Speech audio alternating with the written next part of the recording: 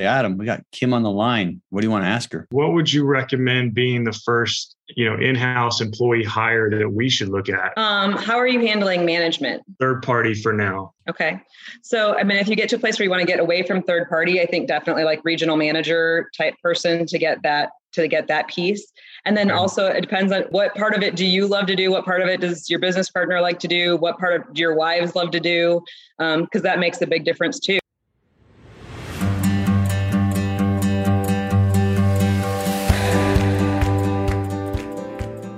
This is the Diary of an Apartment Investor podcast, and I'm your host, Brian Briscoe. Now, this podcast is designed for the aspiring apartment investor and literally gives them the opportunity to ask the questions that will help them get to the next level. So if you're an aspiring apartment investor, this podcast is for you. Now, this podcast is brought to you by the Tribe of Titans multifamily educational community. It's your one-stop shop for learning how to succeed at apartment investing. Welcome to the Diary of an Apartment Investor podcast. I'm your host, Brian Briscoe. Very excited for today's show. We've got two amazing people on the line with us today. We got Kim Radiker-Bays and Adam Mitchell. So as is tradition, we set the first half of the show, reserve it for an experienced investor. So Kim, welcome to this show. I'm excited to hear about your story. Thank you. I appreciate you having me. Yeah, absolutely. So do us a favor and tell us a little bit about yourself. Give us an idea of where you came from and how you got into multifamily.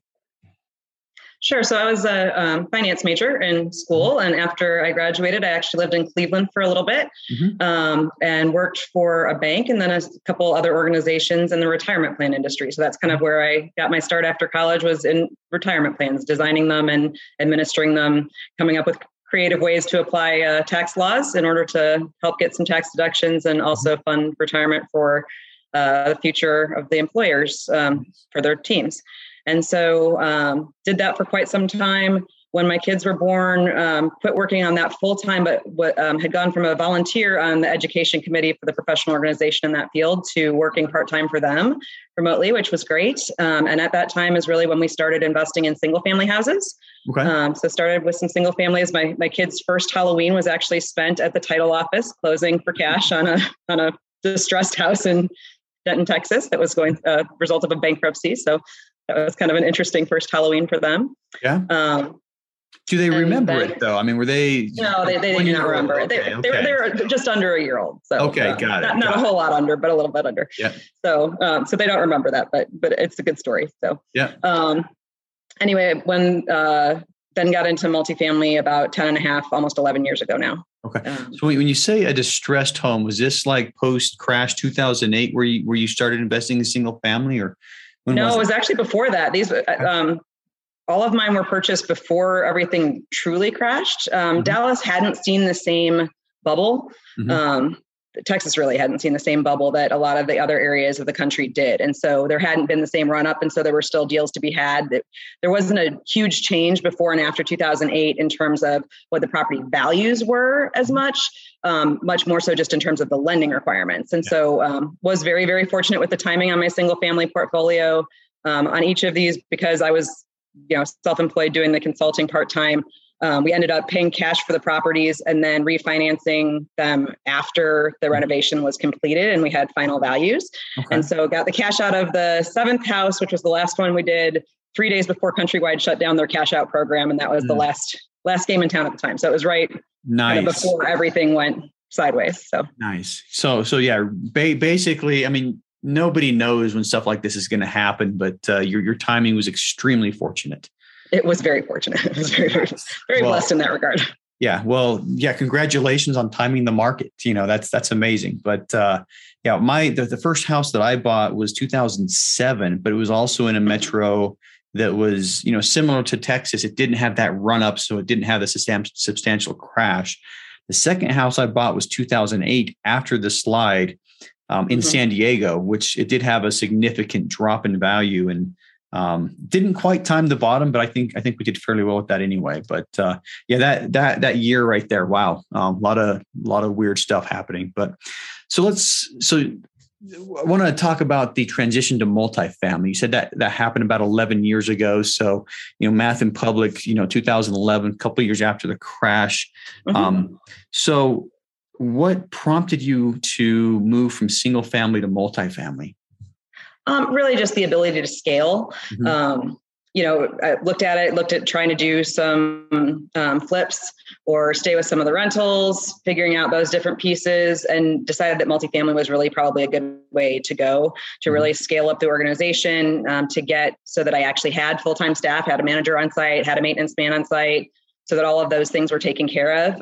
One of the great things about single family investing is that it doesn't take much time. Mm-hmm. And one of the horrible things about it is it doesn't take much time. And so you fill your life with other things. And then it's always really inconvenient when somebody else's dishwasher breaks. Yeah. So that would kind of really be the one part of the impetus to get into multifamily. Also, for a while, it was really hard to get the loans. And kind of at that point in time, found a property that was an outstanding deal, had lots of different ways that we could make money with it. And kind of right at that time, we were also fortunate again in timing that a couple of lenders started opening up the ability to lend on distressed properties again, kind of right there in that summer of 2011. And so when we were able to purchase that property, actually with some leverage on it, which is definitely helpful for the returns. So how big was your first multifamily? The first one was 77 units. Okay. That's pretty good size for the first price. And just humor us for a second, how much did it cost, 11 years ago? Do you remember? Oh gosh, that one was like 1.3 million, I think, when we bought it. 77. Something like that. 1.6. I'd have to look. I'd have to check notes. I don't remember exactly what the all-in was versus the actual purchase price, but decent amount of renovation on that one. Okay. And definitely got things cleaned up. That was a really nice one. We got that turned around in 15 months and sold it for a very nice gain for our investors. Nice. And so you say for investors, I assume did you use a syndication model? We did use a syndication model. And the very first one, there were just 6 passive investors, but nice to keep it. It's grown substantially in more recent offerings. Oh yeah. I mean, I'm looking at your bio at the same time, and I've got a billion questions to ask about that. But when you bought that, so right now, from your bio, you've bought and sold over 9,000 units, which is a substantial amount. When you bought that first property, you said you kind of moved into multifamily to scale. Did you imagine, 10 years later, you'd be saying 9,000 units? No, I had no idea that it would grow the way that it has. Okay. That has been much more of making the best decisions I can each day and putting one foot in front of the other. Just keep your head down and keep working on things, much more so than any sort of a lofty goal of I want to, hit this many units or other sorts of things. Just try to. Yeah, there's a quote. I don't know who said this first, but most people overestimate how much they can do in a year, but underestimate how much they can do in like 10. Right. So, but yeah, 9,000 units. Very true words. Very, very true words. So let's talk about the scaling process. Going from that one to many. Thousands of units. What do you think were the most critical decisions, looking back, what were the most critical decisions in making that happen? I think a lot of it was just getting comfortable with it myself. So really, as soon as you're kind of comfortable with what it is, you set your own metrics and make sure that you actually follow and stick to what your metrics are for buying stuff. And then, really, as long as you're doing good deals, I've found that you can generally raise the funds to be able to do them. Mm-hmm. It's a challenge to find deals. It's a challenge to find equity sometimes. And it kind of throughout the 10 years has kind of ebbed and flowed between those two as to which one's the harder one in that particular week. But I think that's a big thing is just make sure that you keep your eye on the deals, make sure that you're still holding true to your own metrics, whatever those happen to be. And different people are going to have different metrics for what they're trying to accomplish for themselves and for their investors. Yeah. But you can make the spreadsheet say anything you want it to. So just be careful with all of the metrics that you're looking at, that you're not out further on the limb than you want to be. It's okay to walk away from some deals. It's really hard to. Mm-hmm. It's hard when you've got that last look and they're like, well, if you just come up a little more, and it's hard. And it's, because a lot of the time it's very small percentages and stuff, but if you have to have some sort of a place that you call it, or you could end up millions over where you intend. Yeah. You got to draw the line somewhere. You got to have your criteria, stick with your criteria. Otherwise, I think you're right.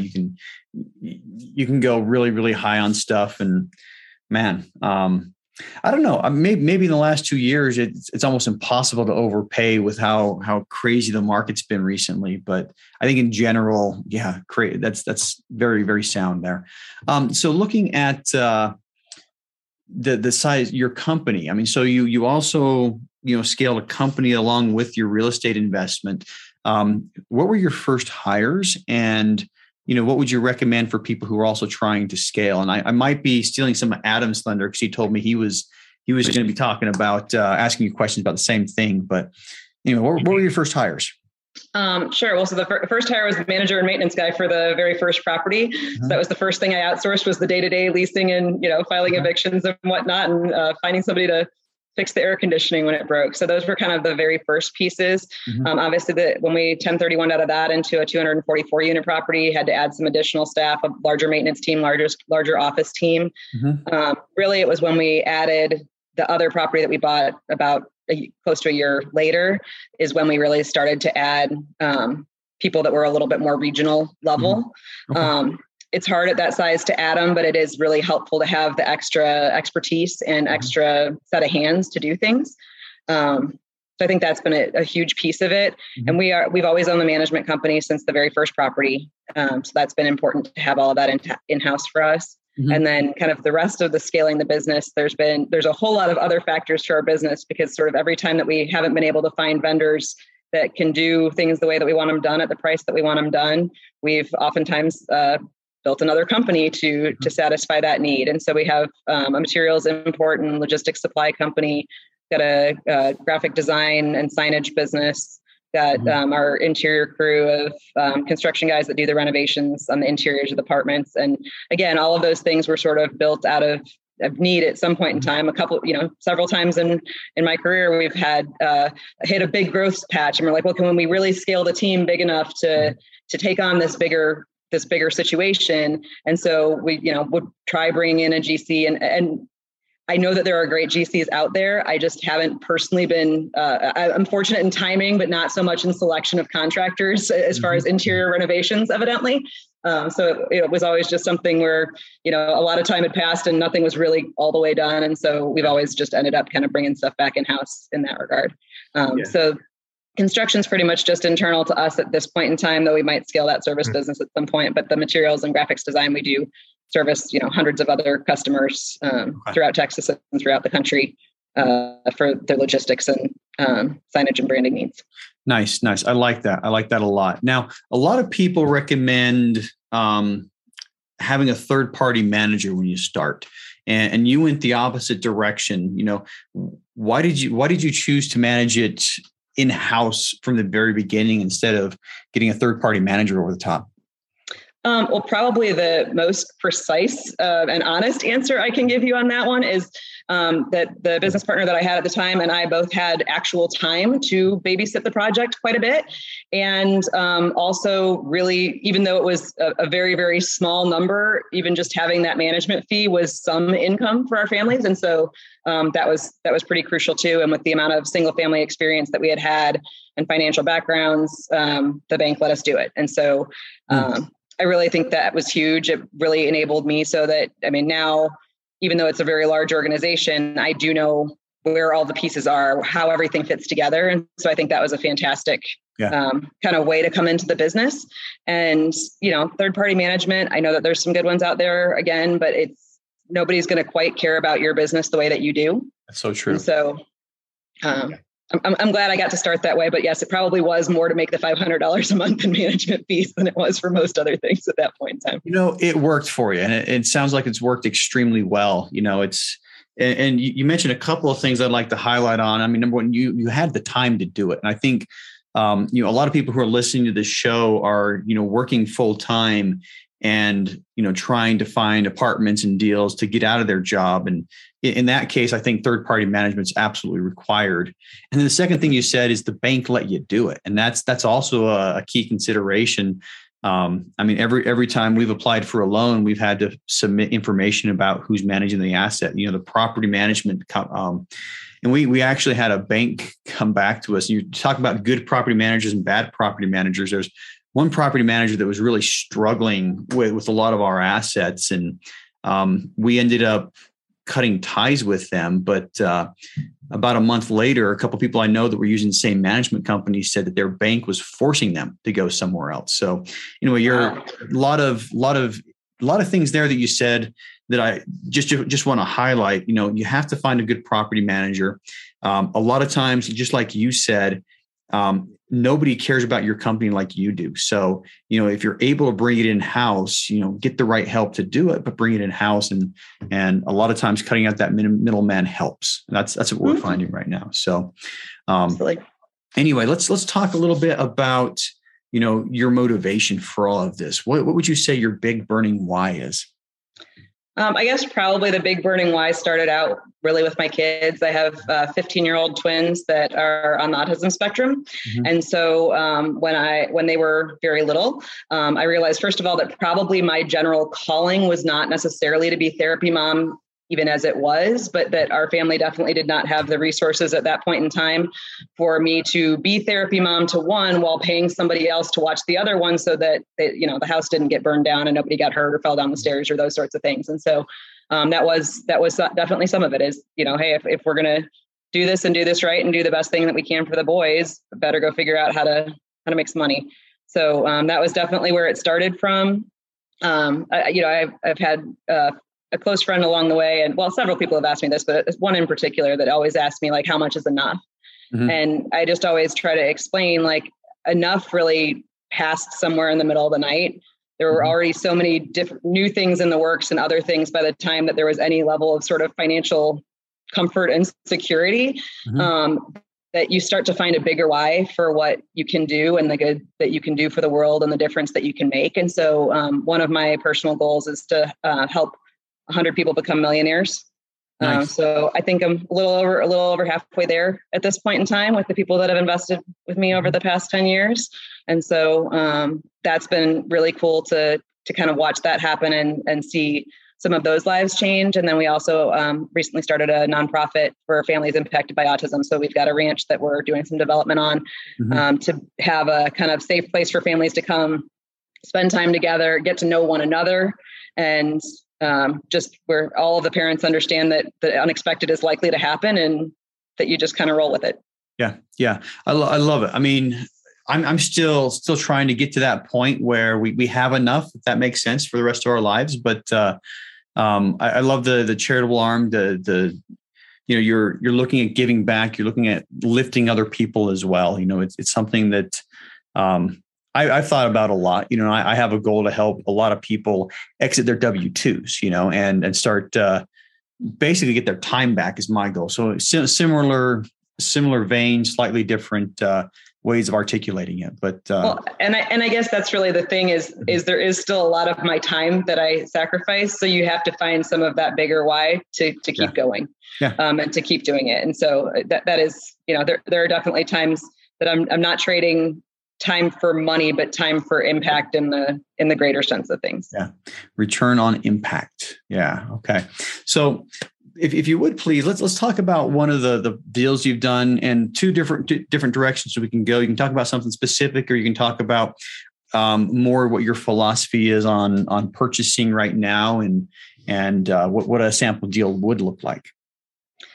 Sure. So I guess one of the more interesting ones was actually the second property that we did. It's the one that we 1031 into after that 77 unit, and it was 244 units. It was 50% occupied when we bought it.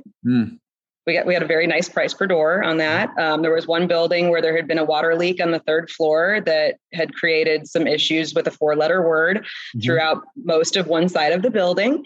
And so got to deal with that. Also, the quality of the residents at that time at that property was just absolutely fantastic. Both boilers had gone out about 6 months prior to our purchase for 30 days. So you can imagine the quality of the people that stuck it out through that. So it's the people who had no other options is what you were left with. Yes. Precisely. So we ended up having to take it down to about 32% occupied before we ever actually started leasing it back up. Definitely had to rescreen everybody, but that was sort of having that much all at once is what sort of launched us into the materials business, which is really kind of a cool piece of it. Got to take the first trip over to China because we knew we needed 200,000 square feet of flooring. And so that was kind of started all of that piece of the business. And so that's been something that's really carried us forward and done a lot of cool things for what we've been able to do on renovations. I mean, to answer the broader question in terms of kind of what we look for, oftentimes generally, because we've gotten to where we do interior renovations well,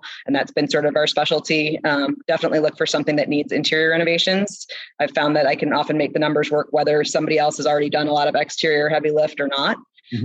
So in that way, that's pretty standard. But then also really looking for managers that manage entirely for occupancy.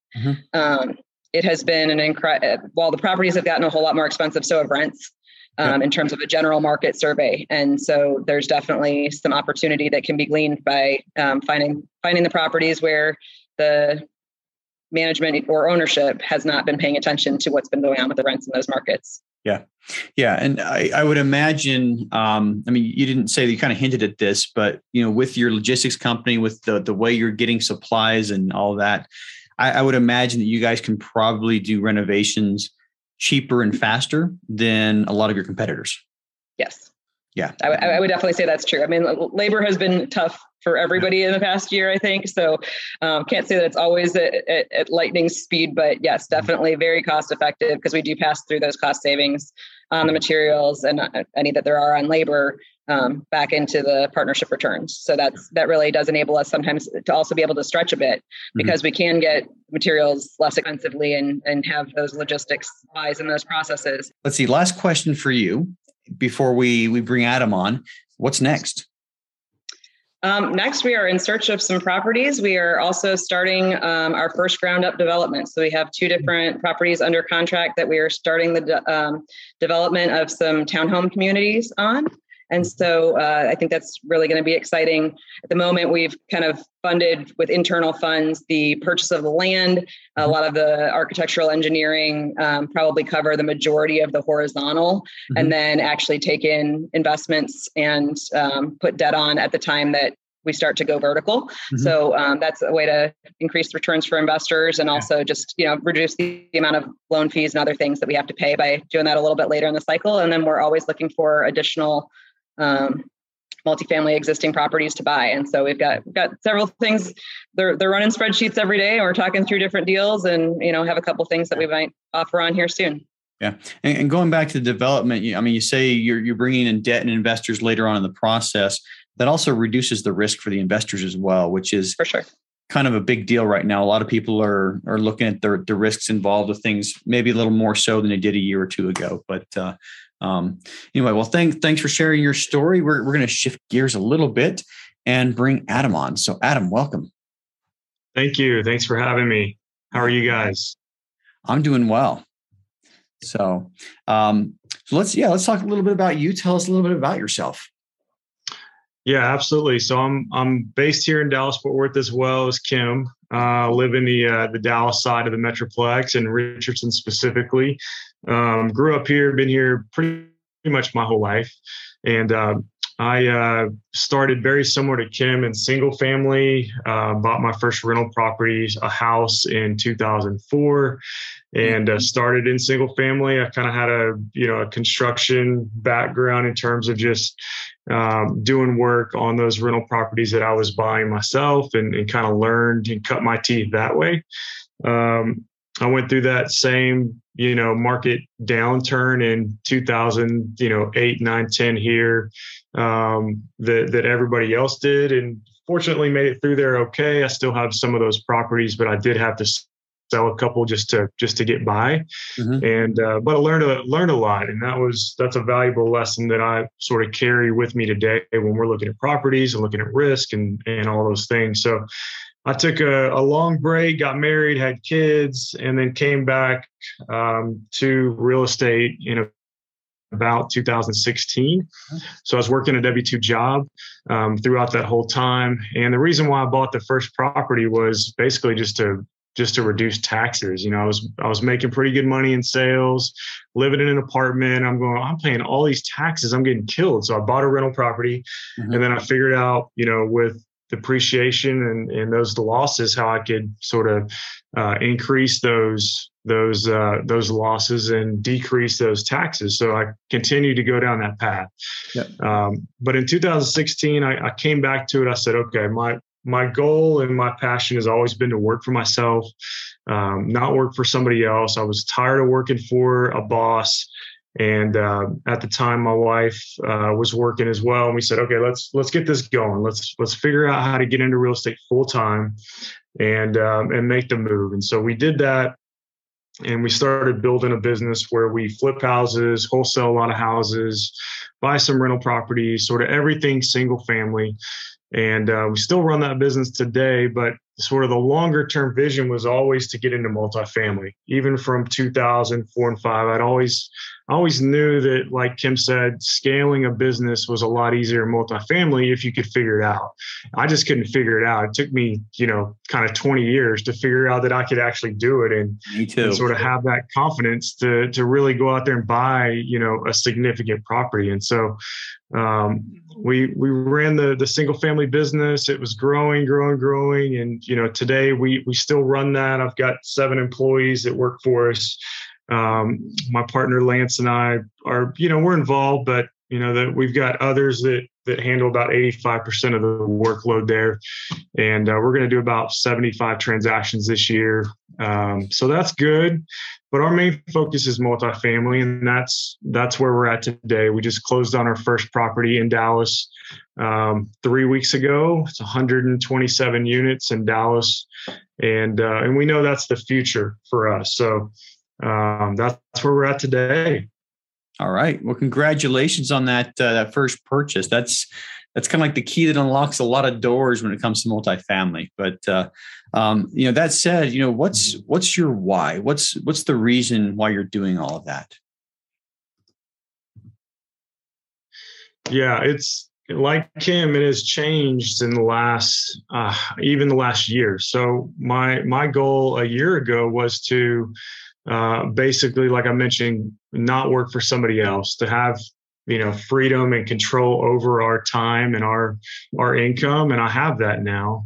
I was able to allow my wife to work in the business as well and not go back to working full time. She used to work for Fossil here in Richardson. She got laid off, and we were fortunate enough to just bring her into the business full time, so she didn't have to go back and get a job. My partner, Lance, his wife's the same way. So she was able to quit her job and come into our business full time. And then I was able to do the same thing about 10 months ago. I was able to walk away from the W-2 job officially and come into the business full time. And so we just have one left. My partner, Lance, is the next one to retire from his W-2, which he'll do this year. Nice. And so that was our first goal, our first why. And, it's definitely shifted in the last year to having a little more, not freedom with time, but just control over the things that we do and the ability to, not just pay all of our bills, but just be very secure in what we do. So I want to mitigate all the risks that we have with single family. And I see that with multifamily. So, if we've got 3 properties and they're producing whatever amount per month that pays all the bills, then we don't have to stress about money whatsoever. Yeah. And single family business is still, even though it's pretty consistent, I always have that fear that, tomorrow the leads could shut down. Mm-hmm. And then what do we do? And so we want to have those income producing properties just so that we are secure and we minimize that risk. Yeah. Then the other part of it is just impacting, not only our family or my kids, but just the community in general. We talk a lot about this in our multifamily presentations. I want my kids to see us grow a business that they can, decide one day whether they want to be in it or not, but they'll remember our real estate business. They won't remember that we work W-2 jobs. And that's what I want them to know. I want them to understand what we do and why we do it. And I want them to see, that mom and dad are impacting other people in the properties that they put out there and manage and buy and sell. And then we also want to give, the communities that we work in nice places to live. And we're basically focused on 2 markets, Dallas, Fort Worth, and Oklahoma City. Mm-hmm. And we're very, very passionate, like Kim, about, turning these properties around and providing a nice, safe place to live for people. And sort of, not even getting credit for it, but just, giving people a nice place to live where they'll walk up to you and say, hey, this place used to be a dump. Now we're really proud to live here. We appreciate what you guys have done here. That's important to us. Yeah. And so just creating more impact in our communities is a huge thing for us. And then lastly, I would do this if I wasn't getting paid for it. I'm just passionate about the journey. If I had enough money in the bank where I didn't have to take another dollar from it, this is what I would be doing.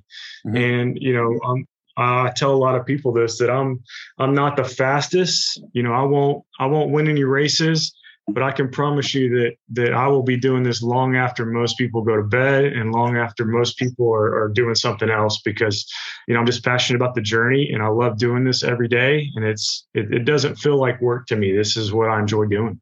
Awesome. Well, hey, thanks for sharing all that, Adam. Very much appreciate it. Now we come to my favorite part of the show where I say, Adam, we got Kim on the line. What do you want to ask her? Absolutely, Kim. Thank you so much for being on this. This is exciting for us. Congratulations on your first property. Thank you so much. Thank you so much. Yeah, it's been a whirlwind, and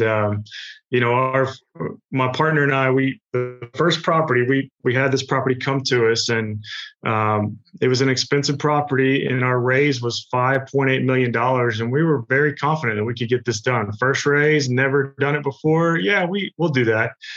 Yeah, well, we did get it done, but it was literally down to the hour that we had the last bit of money in before we closed. So definitely a lot tougher than we expected. We were a lot more confident than we probably should have been. Luckily, we made one very important change, in that we brought in a couple groups to help us raise the money with enough time left to actually make it happen. So my first question for you is, do you guys prefer, and I'm kind of asking these as if you would advise me, do you prefer to bring in other groups to help you sort of, raise money and do other tasks associated with owning and managing a property, or do you prefer to build an internal team with employees? Well, really, all of ours is internal team with employees. So, I will tell you, it gets so much easier to raise the capital once you have the track record. That makes a big difference. Obviously, your huge track record in single family enabled you to get, 5.8 is a really big first raise. I think ours was only like $700,000. So, times they are changing in terms of what it costs to buy a small property anymore. But I think, so we've been very, very fortunate. Our network has really just kind of grown organically. Used to be part of a real estate investment club. So a lot of our initial investors came from there. And then after we got kind of bigger than was a good fit for that group, we're fortunate to be able to take all of our investor list with us. And then at that point, there were no more restrictions on who we could and couldn't take. And so we got a lot of referrals from, all of their cousins, their aunt, their next door neighbor, the guy 3 cubes down at work kind of thing. So we've been very fortunate in that regard to be able to kind of grow the network organically. And I think it's worked well for us. We definitely have had some conversations with larger institutional players. So I think we have those backups available if we get to a place where we need them. But I really do enjoy the difference that it makes to the individual investors. And so that's definitely my preference when I can do it. Yeah, we've done the same, but I talked to somebody last week, and I'll just share a different way of going about it. But and this particular person has like a $60 million property under contract right now, and he basically told me that they're getting out of the capital raising game because they want to focus more time on finding deals, and so they're going into the bringing in co-GPs. They want people to set up funds and bring money through funds, but I think part of it depends on what you're good at. Some people are good at capital raising. Some people are good at building organizations that can do everything. If you're really good at finding deals, maybe you bring other people in. So I think ideally you do both. You're going to make more money if you do it all together. But there's a lot to say about what you like to do yourself too. Right. And obviously I have a big team that helps make that happen. Yeah. So that is huge. It is, I would have lost my mind long ago if I was still trying to find properties and raise the money myself while they were under contract and, on board. So I'm very, very fortunate to have a fantastic team that does a ton of the heavy lifting on all that. Yeah. And the company I'm with, there's five of us, and so we can each focus on our own, specific area. And so we do it internally as well. We've done all of our capital raises internally too. But, once again, there's 5 of us to share the load. So, a couple of us can focus on raising capital. A couple of us can focus on, the deals. Got it. Well, Kim, you just described what I'm doing today. So I'm doing CapEx, looking at a new deal, working on the management meeting that we're planning. All those things is what I'm doing today. That kind of brings me to my next question is, what would you recommend being the first, in-house employee hire that we should look at? How are you handling management? Third party for now. Okay. So, if you get to a place where you want to get away from third party, I think definitely like regional manager type person to get that piece. And then also it depends on what part of it do you love to do? What part of it does your business partner like to do? What part of do your wives love to do? Because that makes a big difference too. Really, you want your first kind of key hire piece to be the piece that is where you need expertise or don't want to, where it's not your strongest area. It's always a little hard. It's just recently that I've gotten to really kind of replace myself in some of the areas where are my strengths and are the things that I love doing. But I was very fortunate almost 7 years ago.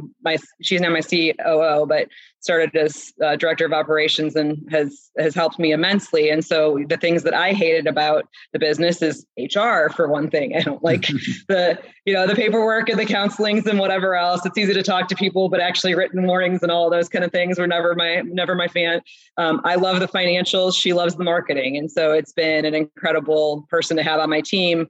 She's got tons and tons of the management experience, having grown up in the business from leasing agent on up. And then, whereas complementing my experience with the finance side, with the lending, with, really the deal analysis and the spreadsheets to do all of that. And so I think that's a big thing is to find, there was additional incentive to get somebody else in the middle there so that my phone didn't ring at 3 a.m. all the time if something happened. But I think that's the big thing is figure out kind of where the gaps are, the pieces that you don't want to do. Actually was at a coaching session, entrepreneurial coaching session last week. And so in Asana, we use Asana as kind of a global to-do list system and whatever, but he was actually saying that one of the things that he did years ago is created a fictitious employee of a name. He used the name of a guy he didn't like in high school. Mm-hmm. And so whenever he's doing some task and doesn't like it, he puts it on that list so that as you go to hire, his whole team knows, hey, any of you, if you think any of these things are interesting or something you want to learn or want to do, feel free to take them. And otherwise, the next time that they make a hire, they've got that list of, hey, we should hire somebody that can do these things. And so, even if it's on a much smaller scale, that might be a good thing for you and your business partner and your wives to create a list somewhere that every time one of you is doing something you don't like, toss it on that list. And maybe one of the other 3 will be like, oh, I would love to do that. Or maybe you find out exactly who it is that you want to hire first in terms of those pieces. Yeah, that's fantastic. I love that idea. I just wrote that down. That's a really cool way to do it. I liked that one because I can never remember what it is that I want to hand off if you just give me a blank piece of paper. But yeah, as the day goes along, if I just added a little to that list every time, I think I could probably do a much better job of delegation than I sometimes remember to do. Yeah. Just in general, do you guys, when you're talking about employees, do they typically just get paid, salary, something very, very common, or do they sometimes participate in the deals as compensation? How do you guys kind of handle that?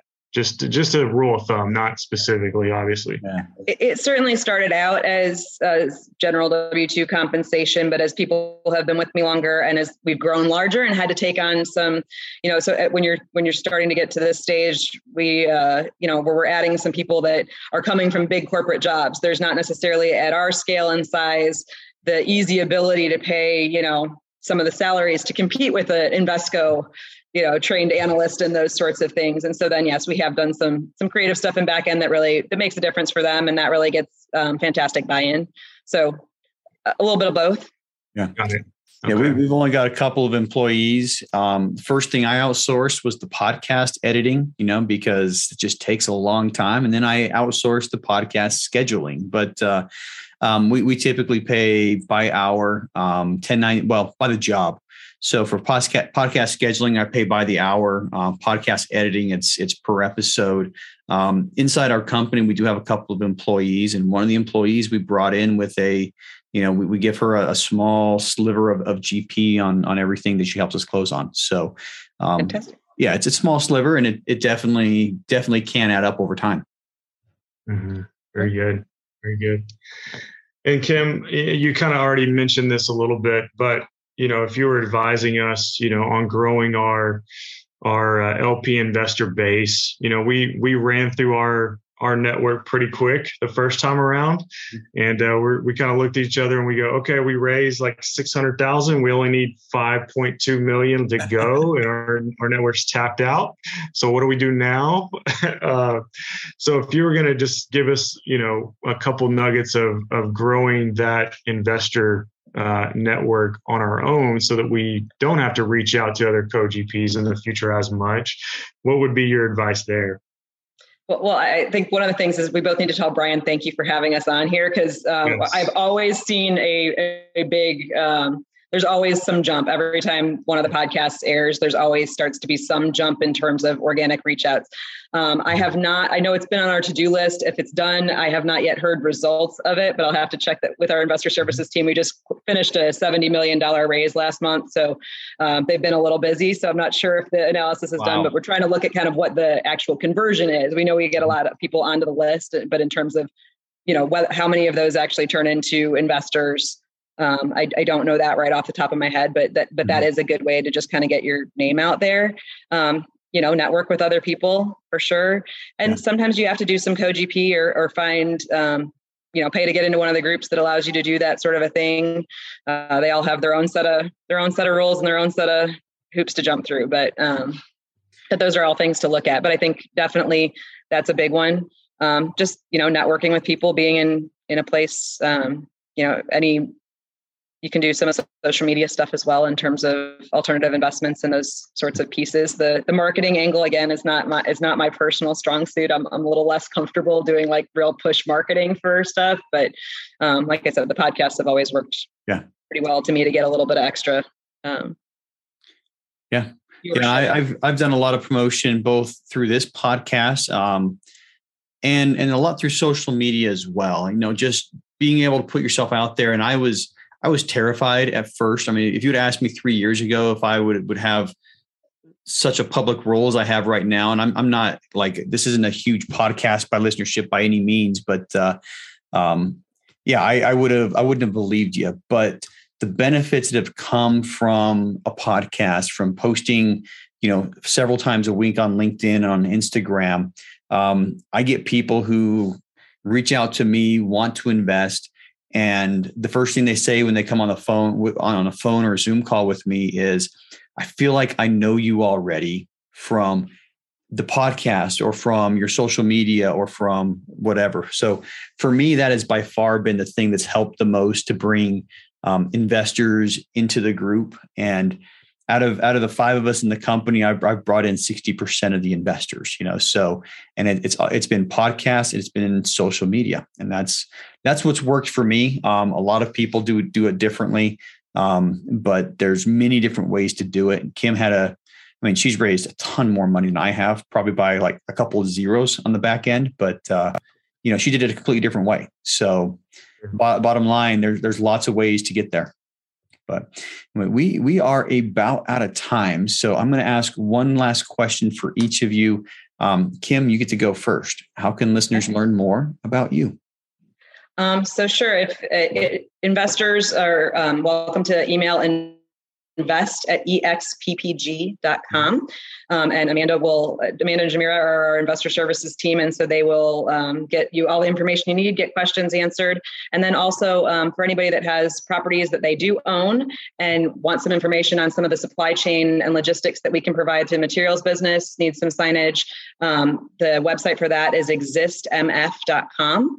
And, or you can feel free to email the Invest also, and we can refer you over to the appropriate person on that side of the business that can certainly, we will go through and walk your units, get counts of everything that you need, give you entire kit pricing so that it really simplifies logistics and reduces the number of trips to Home Depot. Awesome. And is that service regional, geographical, or nationwide? Really nationwide. The bulk of our business is definitely in the DFW area. We do make trips every week down to Houston and San Antonio, sometimes up to Oklahoma, but we have had some great success sometimes too. Out of state, we don't have to charge sales tax since we're only based in Texas. And so oftentimes the shipping cost is offset by the sales tax savings. So, okay.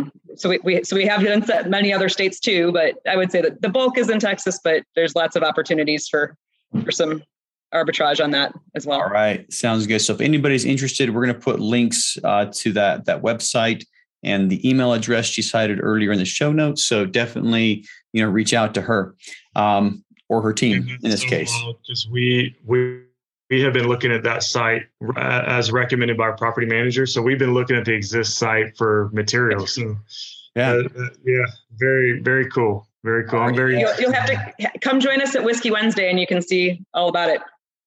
I'll do that. You have to tell me what that is.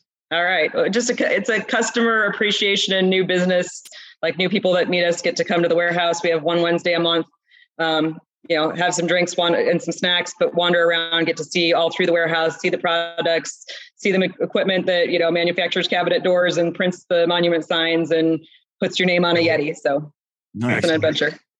Awesome. Okay. Next time I'm in Dallas. Yeah, absolutely. So, all right, Adam, same question for you. How can listeners learn more about you? Yeah, you can go to our website. We're apartmentbuyingguys.com. We're also on all the social media, Instagram, Facebook, just at apartmentbuyingguys.com. Mm-hmm. You can find us there. All right.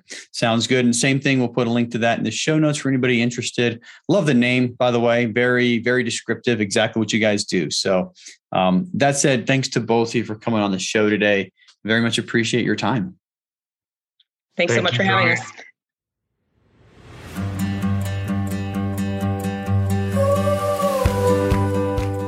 Thanks for listening to the Diary of an Apartment Investor podcast by the Tribe of Titans. If you're still listening, you obviously liked it, so go ahead and subscribe to the podcast, leave a 5-star rating and review if you haven't already, and then make sure to check out our YouTube channel, which incidentally has a ton of video content that you'll also enjoy and learn from. Now, if you're interested in being on the show, go to our website, diaryofanapartmentinvestor.com, and fill out the questionnaire on the website. And for more educational content and for more information about our educational community, check us out at thetribeoftitans.info.